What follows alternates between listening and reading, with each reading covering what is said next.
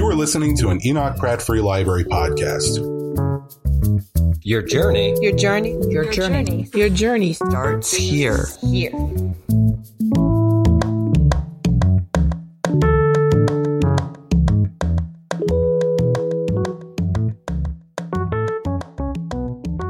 Welcome to Writers Live, Morgan Jerkins in conversation with Terry Henderson. My name is Carla Dupre, the Executive Director of City Lit Project, a literary nonprofit located in Baltimore, Maryland. We're excited to join you this evening to present this program with our longtime partner, Enoch Pratt Free Library.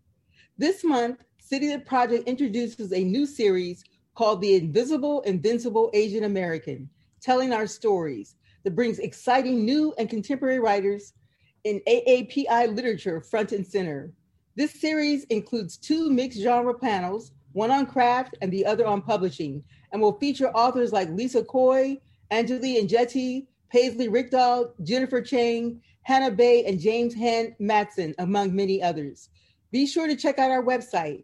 The event takes place on May 18th and May 19th, and throughout the month, we will shine a spotlight on Baltimore's AAPI writers through a reading and interview series on our City Lit YouTube channel.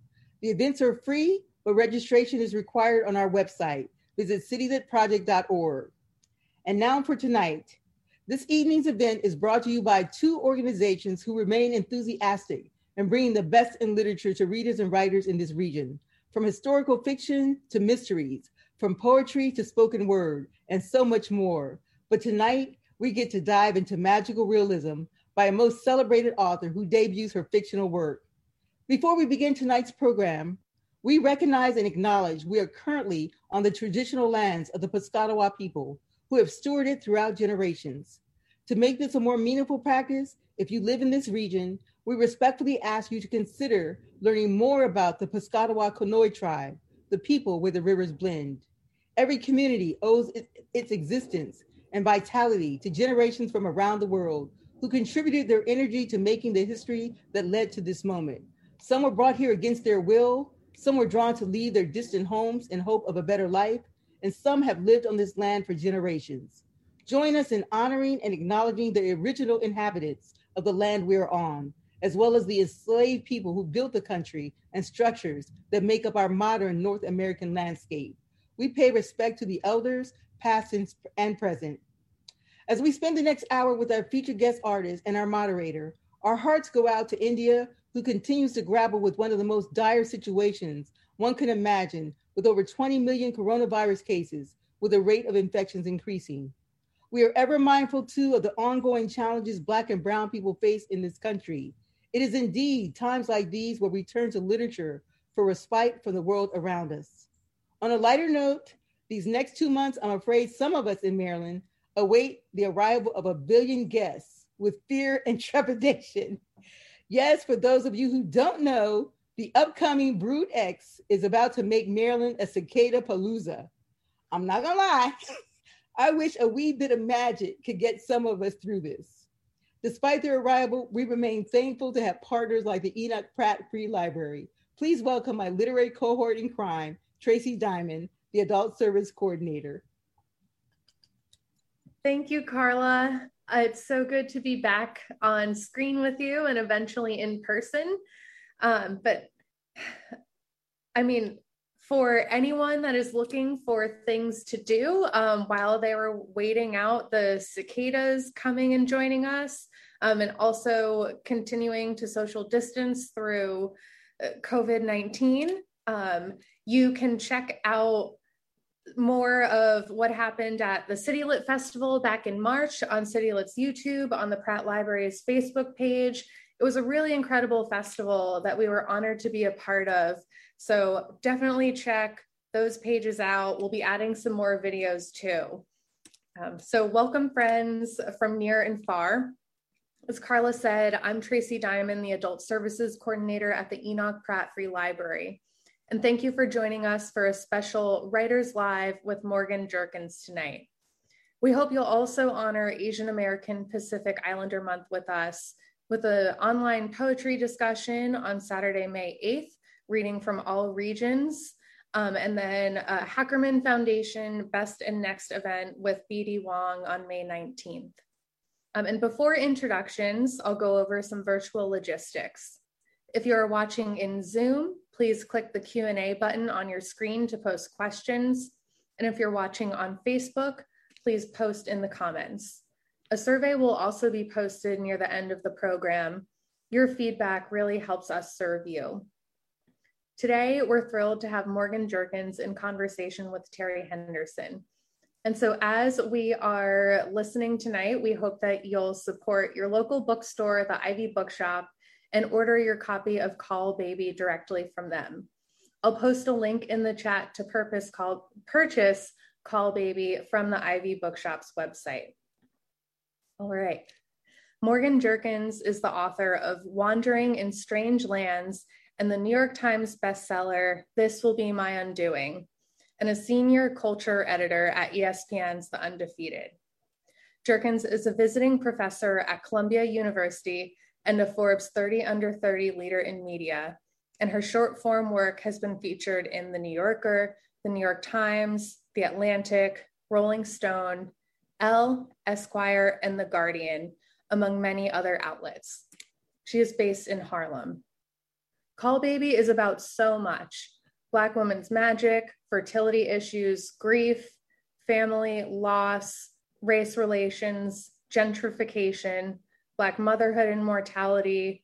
I could go on, but I will let tonight's conversation really give you a taste of the book, of the novel, and you should get your copy from the Ivy, which again, I'll post the link. Her conversation partner, Terry Henderson, is a curator, co-director of Wildly, and writer. She formerly held a curatorial internship at Ghost Gallery in Seattle, Washington. During that time, she also helped launch the social media campaign for the nonprofit Access to Justice platform, Pop-Up Justice. She also previously served as the Art Law Clinic Director for Maryland Volunteer Lawyers for the Arts.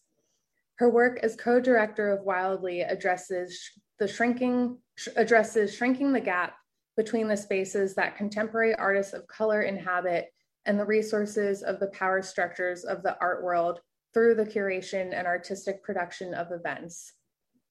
Henderson recently founded the Black Collageous Arts Incubator, and she is currently a staff writer for Be More Art, as well as the Connect and Collect Gallery Coordinator. So please give a warm virtual welcome to Morgan Jerkins and Terry Henderson as we begin with a reading from Morgan. Thank you, everyone. Thank you so much to the Enoch Pratt Free Library, Tracy, Terry, and Carla for inviting me on this very nice evening. I'm going to start with reading a section from Call Baby. So, if you will oblige me for a few moments, I'll start with that. I'll just turn up my volume a little bit. There were cracks on all four corners of Mama's bedroom, and they were hungry. Black, jagged, and deep, they resembled outstretched hands whose claws leaned toward the center, anticipating when they could devour her whole. They were Mama's biggest nuisance. Over the years, she'd squandered thousands to get them painted over, but there was no polymer in the world that could overpower a vengeful spirit. She knew their brownstone was askew ever since Iris had been born. Cups stained in the cupboard minutes after they had been washed.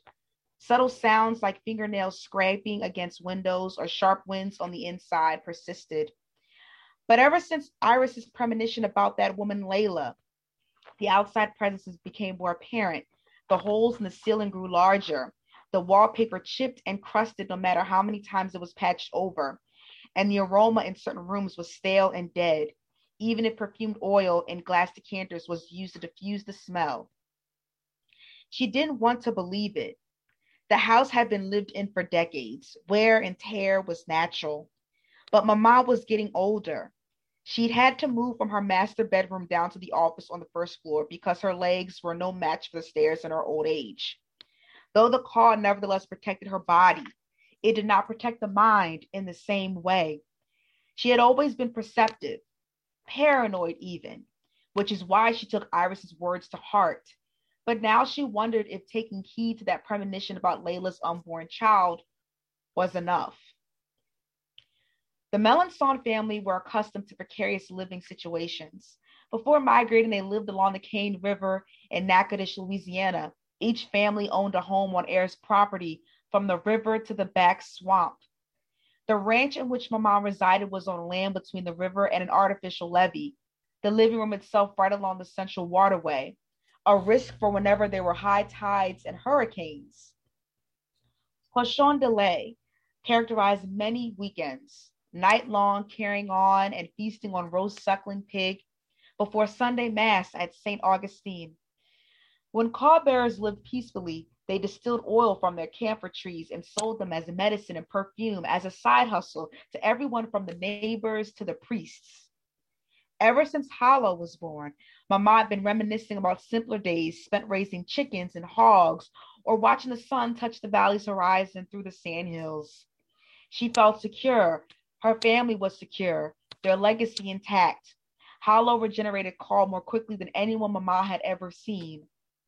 Mama fantasized without worry. She would sink deep into her mattress and recall the smell of the sycamore azalea, how as a child, unlike her relatives, she was endowed with an apprehension about her sense of place, while living on a seemingly congenial pocket of space where the land and water met. Moving to Harlem had brought its challenges. The camellia red beans, white lily flour, Creole seasoning, and Louisiana hot sauce did not cook so richly here. In the summertime, the scent of fried chicken wafted through the air. Then, in the colder months, the air smelled of nothing but rain. They substituted their gardens for flower pots, lawns for stoops, camphor oil for their bodies. But at least they owned their brownstone outright.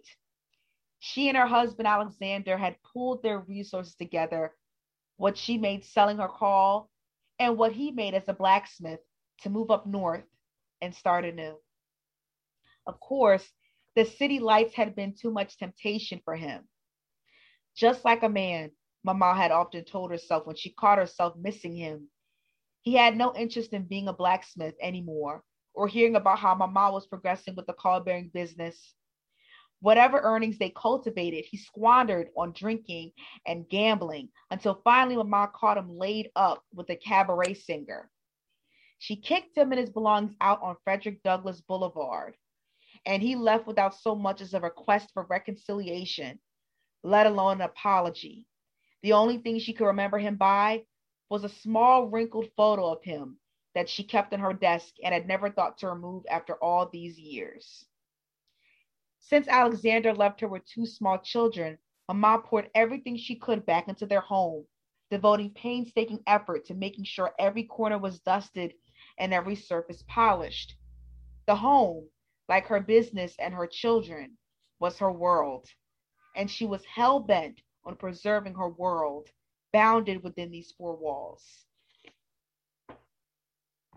Thank you so much. That's actually one of my favorite passages in the book, and I thought the audience would appreciate your voice reading your words than mine. So let's get into it. Okay. So Call Baby, I read it in a day. I was so excited. Wow. I inhaled it. It felt like a homegoing and a thrill ride. So Morgan, I know this is your third book, your first novel. So in your own words, can you just briefly tell us what your first novel, Call Baby, is about? Yeah, so Call Baby, well, first I want to start off by talking about the folklore around Call Baby. In African American traditions, it's said that when a child is born inside of the amniotic sac, that child has a gift. Mm-hmm. And the gift could be the gift of healing and protection, and or the gift of second sight, meaning that they could see in the past or they could see in the future, or both. And so what I decided to do was create a story about a family of women who are call bearers, and they sell parts of their call to the highest bidder. That's their familial practice. And this puts them at odds with their community because it's based in Harlem and it's rapidly gentrifying. And most of their patrons, if you will, are white people who are not in the community. And what further puts them at odds, and this is how the story starts, is there is a woman named Layla who suffers from infertility at the beginning, and she gets pregnant, and she seeks their help, and they deny her because of Iris's premonition that I read from this particular excerpt. And the community's up in arms about it, and one person from the community, Layla's niece Amara, vows to become an assistant DA in order to go after them from a prosecutor's standpoint. But this gets complicated because Amara has a secret of her own.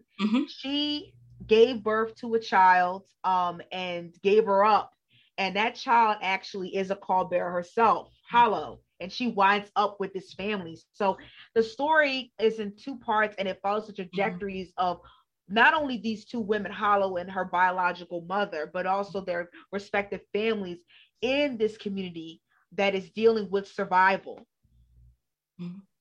Thank you. So I know that in your acknowledgments for the book or the dedications, you mentioned that one of your mentors said that the story should be taken from a short story into a novel. So how did that happen? Where did it start, and how did we get here with this book? Right. So I actually started writing Call Baby the same year that I moved to New York. I am from a very quaint, modest town in South Jersey. And when I came to Harlem, like, my senses ran amok, because there were so many sights and sounds and smells and textures and people of the African diaspora especially. And so I was definitely thinking about my place within this metropolis, the effects of gentrification, obviously, but also just my vulnerability as a Black woman in city spaces. And so I was approaching to the penultimate semester of my MFA program, and I wanted to try a new form. I had been writing fiction, particularly novels, since I was in high school. And so I thought, because I'm getting to the end of my time, I want to try a new form. So I wrote this very contained 25 page short story about a girl who gives up a call-bearing child and abandons her, and she gets taken in by somebody else. And I brought it to class. I was the first one to be workshopped, which I really did not like, but I was able to get it over with. And when I had a one-on-one with my mentor, he told me, he said, I think this deserves to be a novel. And because that was already, my natural rhythm to write long, I decided to take him up on it. That's amazing. That's wonderful. So can you tell us a little bit about some of the other themes that are within the book? I know we kind of touched on magical realism. So what are just some other themes that inspired you and that you explored throughout the text? Right. I would say Black motherhood, gentrification, survival, capitalism, and I think the push and pull of community and what that entails. So I'm originally from Texas, and I appreciated all of the allusions to the South, specifically New Orleans and Natchitoches, which are both places that I've spent time in. Wow. Okay. Yeah. So when I heard Natchitoches, I was like, oh, yes, I know where that is. So a familiar thread in this book is the migration of Black folks from the South to the North for better lives. And again, this book is a book that focuses on women and Black women in all of their complexity, their strength, endurance, and wonder. And I love how the Melanson was a family of women, aside from Landon, who ran and were the household, period. That's who this fortress was of Black women. And although they used their bodies for profit, it was with agency and autonomy. And I was so impressed and understood completely the echo of Mama's allegiance to their brownstone, which they quote unquote owned outright. I love seeing that repeated throughout the text. And there's this moment when Hollow, after they go to the town hall meeting, when she's declaring and touching her body and being her flesh is the only thing that's entirely her own. And then just thinking about how her independence is something that is admired by Josephine. So my question is, and you kind of talked about this a little bit earlier, how did you get to the significance of primary buyers of the call being white men and white women? Right. Well, because if we think about the ruling class Mm-hmm. in the United States, those who collectively own the wealth, Mm-hmm. it's white people. Yeah. And when we think about Harlem, for example, and my mother tells me this all the time because she's a real estate agent. You know, back in the late 90s, you could probably get a brownstone for 50, 60,000. Oh. Now they're worth 4 or 5 million. Mm-hmm. And so with the rising in rent prices and with Mm-hmm. the heightened police surveillance, it's usually due to white, well-to-do presences. Mm-hmm. And so the reason why I wanted to bring up that delineation, Mm-hmm. and an overt delineation, is because usually when someone who is Black, who has that much of a privilege to own a brownstone Mm-hmm. outright and to maintain their stake in a community where almost everyone around them is being displaced, it's usually, you know, that's not to say that Black people don't have wealth, but collectively speaking, systemically, we don't hold that wealth. Mm-hmm. So that's why I wanted to bring that up, is that even though these Black women feel like they're autonomous, Mm-hmm. because they have this gift and because they're the ones who set the prices and handle all the logistics of these Mm-hmm. transactions, they still are Black women. Mm-hmm. And they are still, because they are on this settler colonial land, they're still vulnerable to these systems that everybody else is vulnerable to, even if they don't have the same experiences. So that's why I wanted to bring that up so overtly. Mm-hmm. No, it's very clever. So yeah, thank you. So this next question is about this beautiful cover because it was made by someone who was born in the South.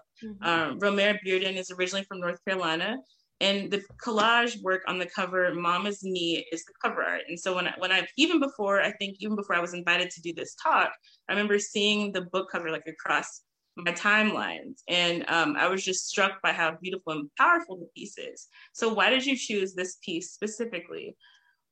So I didn't choose it. My publisher's art team said, okay, we thought of this, and I loved it. I loved the colors.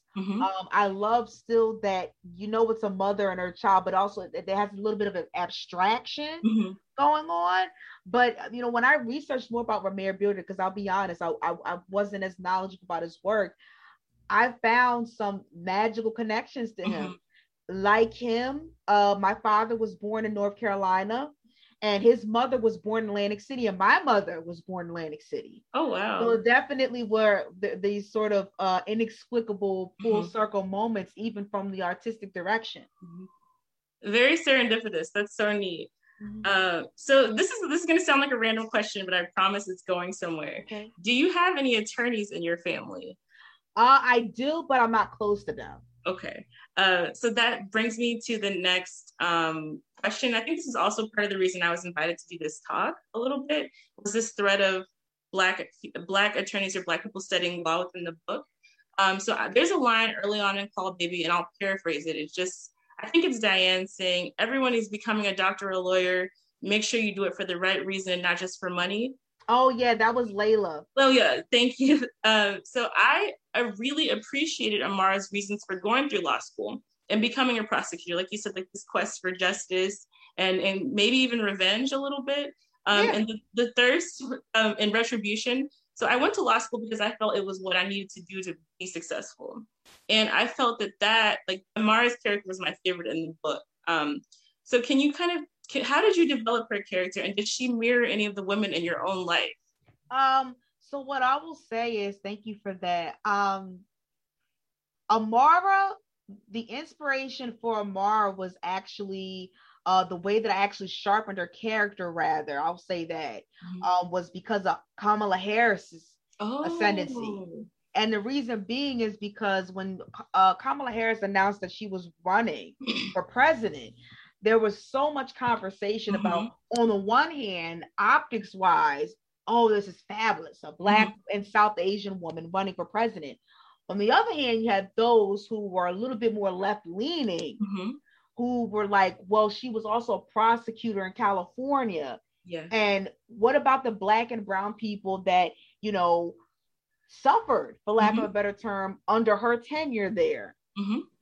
And so I really wanted to deal with that complexity because Mm-hmm. in the beginning, Amara, she wanted, I mean, it's a kind of implied that she wanted to be a lawyer because Mm-hmm. it's a traditional path and you're successful and you can make a lot of money doing it. But her aim gets sharpened. I Mm-hmm. can't use the word again. She gets sharpened because of what happened to her aunt. Mm-hmm. Now she has a purpose. And Layla, it's funny because I put a foreshadow in there. Layla says to her after she says the line that you quoted, make sure you have a purpose for doing what you're Mm-hmm. doing.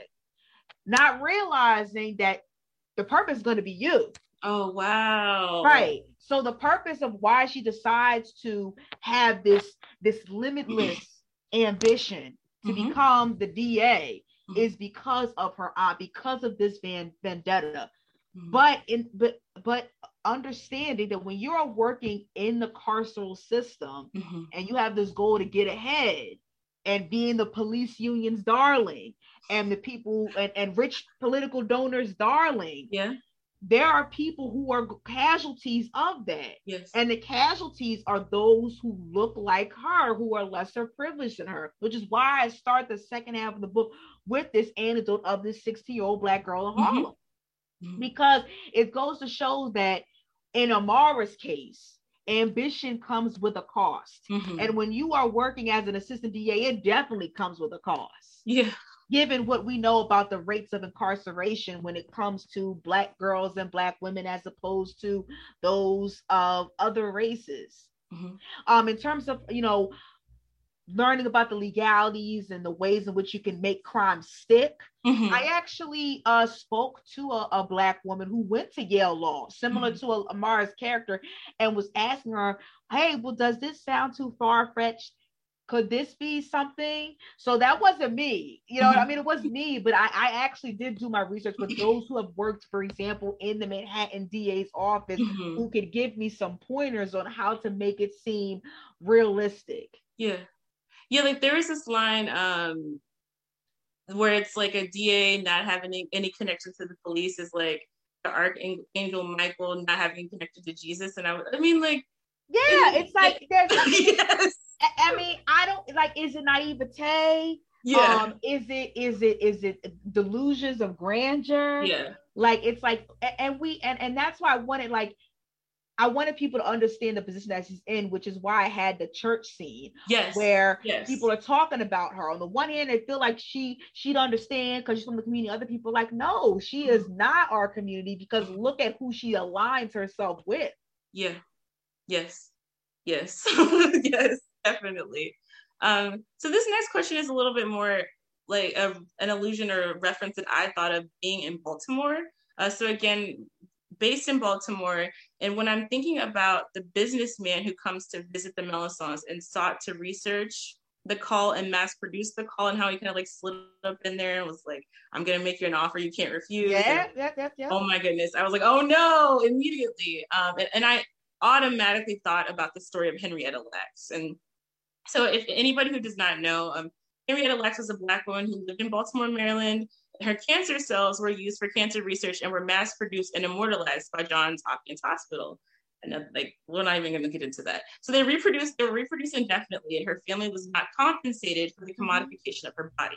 Mm-hmm. And if I remember correctly, they didn't even know that the cells were being like used in this way and in this manner. Yes, someone said stolen. Yes, that part. So was this parallel intentional, or was it another just kind of like serendipitous? Or is it just like, this is just what happens to Black women? Yeah. Oh, that was intentional. Yeah. That was absolutely intentional. Mm-hmm. How do I even start? So I was hesitant to write about a family that sells pretty much parts of their bodies, because I was a little bit worried about it being too far-fetched. Mm-hmm. But then I thought about the history of this country with regards to Black women's bodies. We would not have modern gynecology if it weren't for Dr. Marion Sims experimenting on enslaved Black women without their consent. To this day, we don't even know their names. Their descendants could be walking among us right now. Mm-hmm. You know, I think about Henrietta Lacks. Mm-hmm.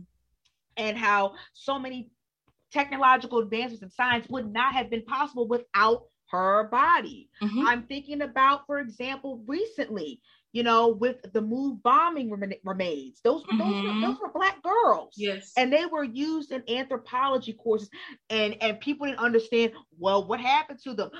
What I mean? Like, how do we make amends for that? And so, and I think about it even in others, and on the other side of the spectrum too, when it comes to the political realm, Black women save us, Black women save us, Georgia turning blue because of Black women's efforts.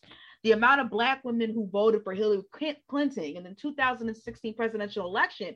And so I said to myself, given what I know about how much this country relies on the utility of Black women's bodies, is it that far-fetched to create a story where Black women are literally selling themselves to protect other people's lives? Yeah. And then the answer was obviously no, which is why I wrote the book. But definitely Henrietta Lacks was an inspiration. The enslaved Black women that were experimented on to create modern gynecology were an inspiration for sure. Thank you.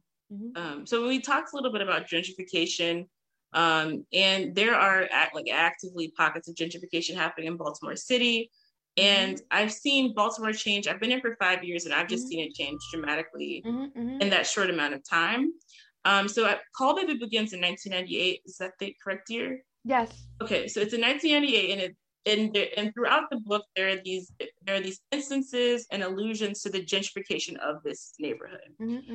So there are several moments when one of the characters notices that the rent is getting ready to rise. I think it's basically I don't have to get ready now, but I have to brace myself. And then years later, there's a moment when they're in the town hall meeting, and there's a white resident who mentions that there's this problem happening in the neighborhood. Yep. We should call the police. And then everyone is just right. And then there's also, this is what a thing that I saw that was very important that you did was when Mama mentions that the police had not shown up until this time. When they come for a particular incident. I don't want to give too much away, but that was I'm like, things are obviously changing in this neighborhood.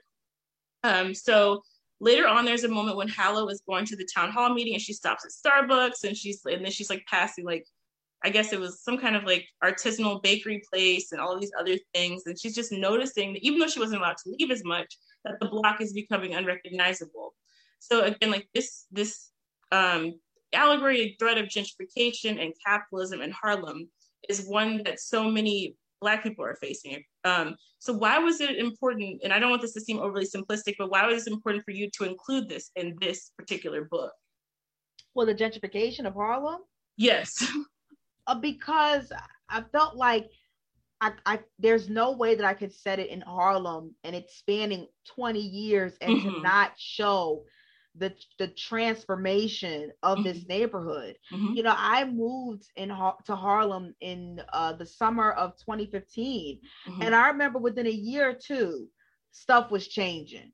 You know what I'm saying? And sometimes in a matter of a week. I remember a similar an instance where I woke up. I mean, I lived on a certain corner. I lived on 116th and Malcolm X, which is a main. The subway is right there. And it's great.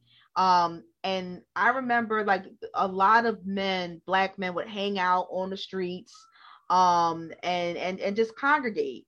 And I remember one night I woke up and there was a really boisterous argument happening, and it was really loud. It was the type of thing where they could have awakened many city blocks. The police showed up, and I knew they showed up because I lived on the first floor, and my apartment faced the street, and I could look at the wall and I could see the red and blue reflected lights reflected on the wall. And literally, I feel like no later than a week, I saw that the vestibule to get into my building, it was double locked, so you couldn't even open the door to the vestibule anymore. And there was more police surveillance around my block, and of course the Black men that congregated, they disappeared. They stopped congregating there. So I felt like if I did not speak about gentrification and in Harlem, especially because I'm not originally from here, then I would have done a disservice. Because when you can't come to a place like this and not feel connected to it, you know what I'm saying? You can't come to a place like this and not feel indebted. And I felt like I had to, and I think from a thematic standpoint, I felt like I had to write about gentrification because it heightens the stakes. If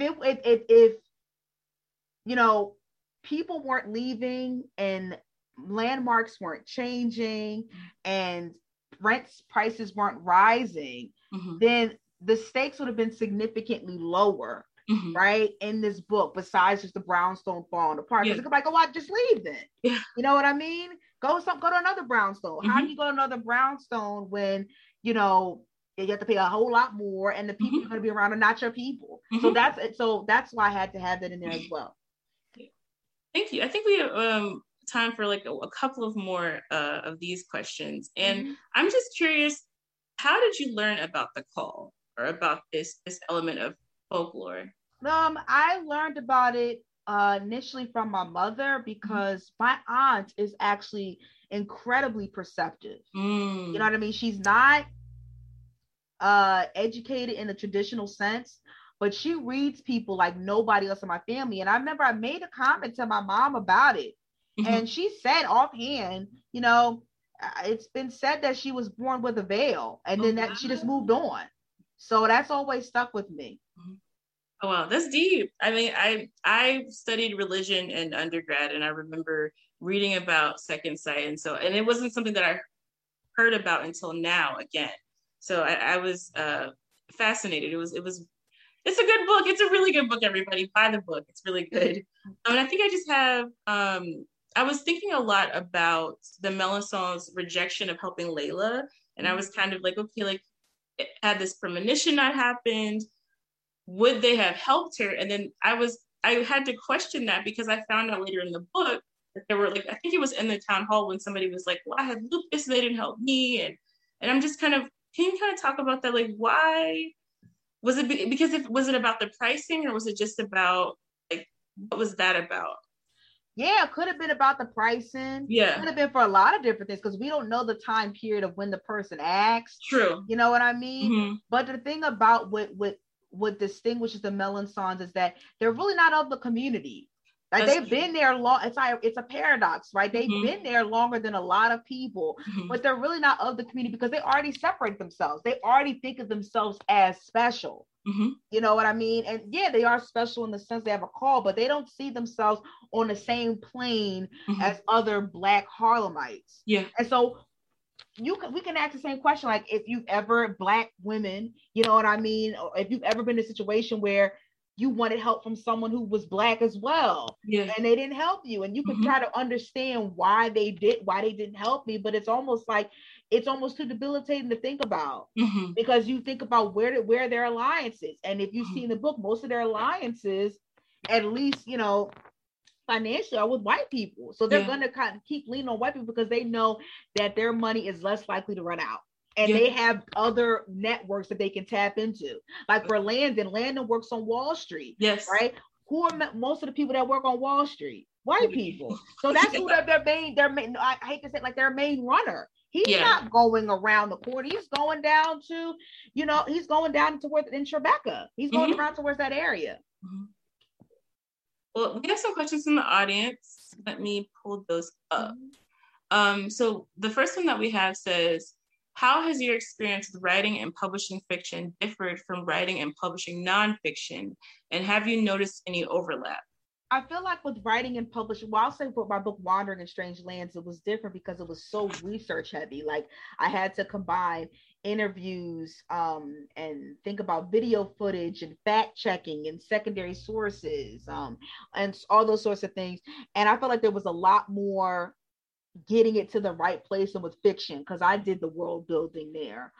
In terms of the overlap, a lot of, you know, what some of the elements of that I learned from my travels, especially for Wandering in Strange Lands, they filtered into the book. So this whole, like my mom, the matriarch, she has a trauma of being displaced. And when I was traveling to do Wandering in Strange Lands, I saw that trauma play out from people who fled during the Great Migration. And also Natchitoches. I did field work in Natchitoches, so that's why I put that in there as well. So, and also for my first book, this will be my doing. I centered Black girls and women, similarly to how I centered them in Call Baby. So I definitely see all of this like my universe. Like any work that I put out, whether it's nonfiction or fiction, is going to be in dialogue with previous works. Thank you. So the next question says, Morgan, could you share how your writing practice has been impacted during the pandemic, and what has it been like to release a book during this pandemic? So my writing practice has, during the pandemic has been kind of similar to how it was pre-pandemic, in that I am an early riser, so I write in the mornings, the early mornings, because that's when I'm the most alert. So I usually like that. But I actually released 2 books during the pandemic. Wandering was released last August, and Call Baby was released, this past April. So how's it been? It's been a ride. And I'll say that, for better or for worse, because I love being around people to discuss books. I love getting the energy from a crowd and, going out for drinks or for dinner with loved ones afterwards. And I wasn't able to do that. So it was definitely like trying to figure out ways to just have communion with people and to get energy other ways, like through the chats and Zooms and things of that nature. But I will say, like, in spite of these adjustments, I have been really thankful for the receptions that I've received in spite of the distancing. So it has been difficult in some spaces, but it's also been very, very heartwarming. The next question says, how did you create or determine the many facets of the call and what its medicinal properties were? And how did you determine how it would operate and what it was capable of doing? Copy editor, because in the beginning, I had these properties, and then I started adding in other properties, and then my editor was like, wait a minute, you established this here. Is this going to change? Or maybe we should streamline these properties. So one of the things I wanted to add was that call gives you good luck. And I was like, nah, like it kind of makes you think of a rabbit's foot. So it's like, I don't know if that's probably helpful. Let's stick to the protection of other people and like the second sight and all of that. And so that's what I got that. But I also did research, like in certain traditions, not even just Black traditions, sailors would wear a caul around their neck so that they would not drown at sea. That was actually a thing. So there was this tradition of caul selling. People would come to markets with them, and in like these little vials or whatever, and the sailors would buy them. So that was actually a thing. So I did look into secondary sources to see like the folklore around the caul. Is there any other instances where I can find stuff about maybe like its capital, its commodity potential? And I found it. Thank you. So I like this next question. It's, what are you reading right now? So right now I'm reading, I'm a professor at Columbia. So I'm reading my one of my students' nonfiction thesis. That's what I'm doing. And the reason, like, my reading life has definitely suffered during the pandemic, because I used to read on trains and I used to read on buses because I love the movement, but it's hard to do that. You can't replicate that when you're on the couch. So I definitely have not read a lot of books that I thought that I was going to read. But the last great book that I read, actually one of the books I'm reading is called Detransitioned Baby by Torrey Peters. I'm still making my way through it, but I really like it. So the next question says, I was curious about the complicated relationships between the women. Who was the most difficult character for you to write, and why? And who was your favorite character to create? I think my most difficult character was Amara. And the reason why is because we spend time with her, but I also feel like she's still mysterious in a sense, because a lot of time has gone by and we don't know about her experiences at Yale. We don't know about whatever happened for her, even get into the assistant DA's office. And I still wanted to leave that part of her interiority closed and to show people like she really still went through a lot. But I felt like I had to, I don't know if I say compensate, but to just still show that she is caught between two worlds. Mm-hmm. And that was hard to do because while I was revising the book, the George Floyd protests Mm-hmm. were happening. I could hear the protests right outside my apartment. Mm-hmm. And so I leaned very left.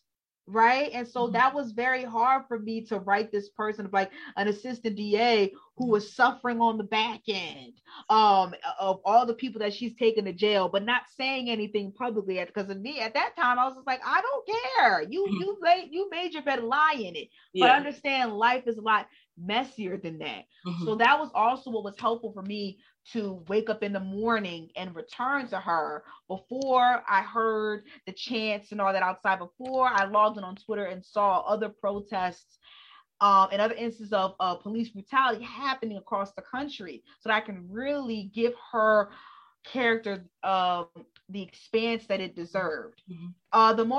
My favorite character to write, that was a hard one, because a part of me, I think Helena is one of the favorite characters to write, because Helena suffers an accident where she cannot regenerate call, and in that family, functionally, she's useless. Mm-hmm. And so I wanted to think about, like, what would it mean if you are considered to be the successor to a very lucrative business, and now you're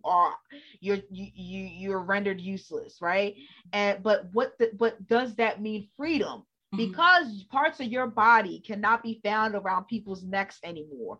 What type of opportunity can that lead to, both personally and professionally? So that was I thought it was very nice for me. It was very nice for me to write Helena, especially when she was an adult. Mm-hmm. Yeah, I remember initially disliking Helena's character just because of the way that she bullied Hallow. And right. I loved, like, after like the book, how the relationship that they had and how they had this kind of tenderness for each other. I thought that was really special and just reminded me of my own family. So yeah. I'm trying to see if there's any more questions. Let me see. So you've mentioned your previous research impacting each book to come. Could you talk about how you consider truth in your writing? Well, that's a big one. How do I consider truth in my writing?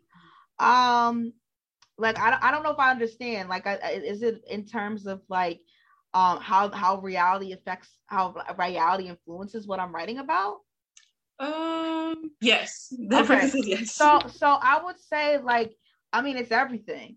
Like, I mean, besides the call, everything about, there's so much that's truthful. Like, when I talk about St. Augustine in Natchitoches, that's an actual church that I went to. When I speak about, for example, St. Philip's Church, where Layla and them are parishioners, I was baptized in St. Philip's Church. When I speak about Amy Roots, where Amara has a business meeting, a very faithful business meeting, I lived literally 2 doors down from Amy Roots. And you know, I'm thinking about, for example, Abyssinian Baptist Church, one of the most famous Black churches probably in the world. I've attended a virtual church service there. I'm thinking about Marcus Garvey Park. I've seen that. I live near Central Park. Like, all of these different landmarks are, you know, embody the truth. You know what I'm saying? And because I wanted this book to be partially an historical document in a sense, because I don't know how many of the landmarks I listed there are going to be here. Yeah. And I wanted to honor the Harlem the way I remembered it as I live here, because it's bound to change. Yeah. Well, thank you. I think that's all the questions that we have. Sorry. What writers inform your work? Usually we have a lot of writers in our audience. So what nuggets of your writing practice would you like to share that you live by in your fiction and in your nonfiction work? Right. So in terms of what writers inform our work, Toni Morrison, James Baldwin, Jesmyn Ward, Dostoevsky, I love Japanese literature. So Yukio Mishima. It's a long one. Sorry for the interpreter. His name is Runosuke Akutagawa. And so I love these writers. In terms of nuggets from our writing practice, you do not have to write every day. And that's something that I learned with Call Baby. It's like there may be some days where I write every single day, and then I take a whole week off, or I take 3 to 4 days off because my body needs the rest. So rest is as important as the productivity. Rest fuels the productivity and it fuels your creativity. So do not bypass rest. Another thing that I would say in terms of writing practice is to know your stride. If you are a writer who is the most imaginative in the late hours, then write in the late hours. You don't have to write all day long. I probably, if uninterrupted, I probably write at most 3.5 hours. I don't write all day. And so know your stride. So that's why for me, I only write in the early mornings, because I know after I have my lunch, I'm ready for a nap. That's not where my energy is in writing. So that's a few nuggets that I can share. Thank you. I mean, that's helpful to me even. Like sometimes I feel bad when I don't write. So no, I appreciate you saying it doesn't have to be every day. No. I think this person is saying, what are you currently working on? Either fiction or nonfiction? Fiction. And I think it's because reality is too overwhelming right now. It's like I want to escape. I actually started writing as a child as a way of escaping stressful situations. I created these characters in these worlds with whom I could seek solace and community. And I'm doing the same thing. It's a full circle moment. It's an incredibly stressful situation, even though now it's global rather than singular. And so now I do fiction right now. Thank you. I think that might be it. Anyone with any more questions?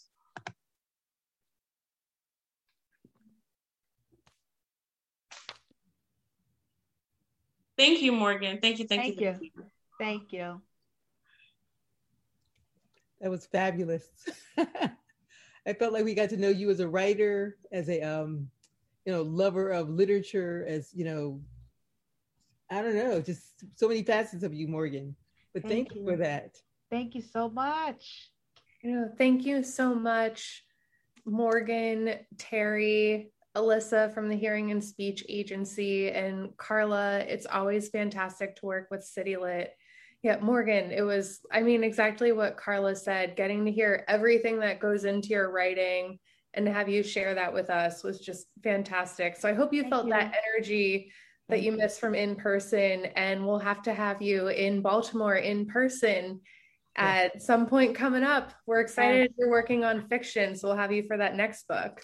Thank you. Yeah, I'd love to come. And thank you for just the story, because you don't hear about calls. And the minute I read that you were writing about it, it's like, yes, absolutely. A little bit of a folklore, the idea that, there's this magical thing that can happen and, could work as something that's positive as well as something that's negative. So you brought a whole different spin to it, I thought. Thank you. Thank you so much. Thank you so much for this evening. And thank you, Terry, for your wonderful questions.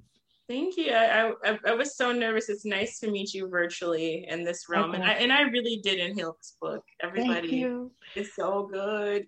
Thank you. Thank you so much, y'all. All right. Have a great night, everyone. Bye, everybody. Take care. Bye. Terry. Bye, Morgan. Bye.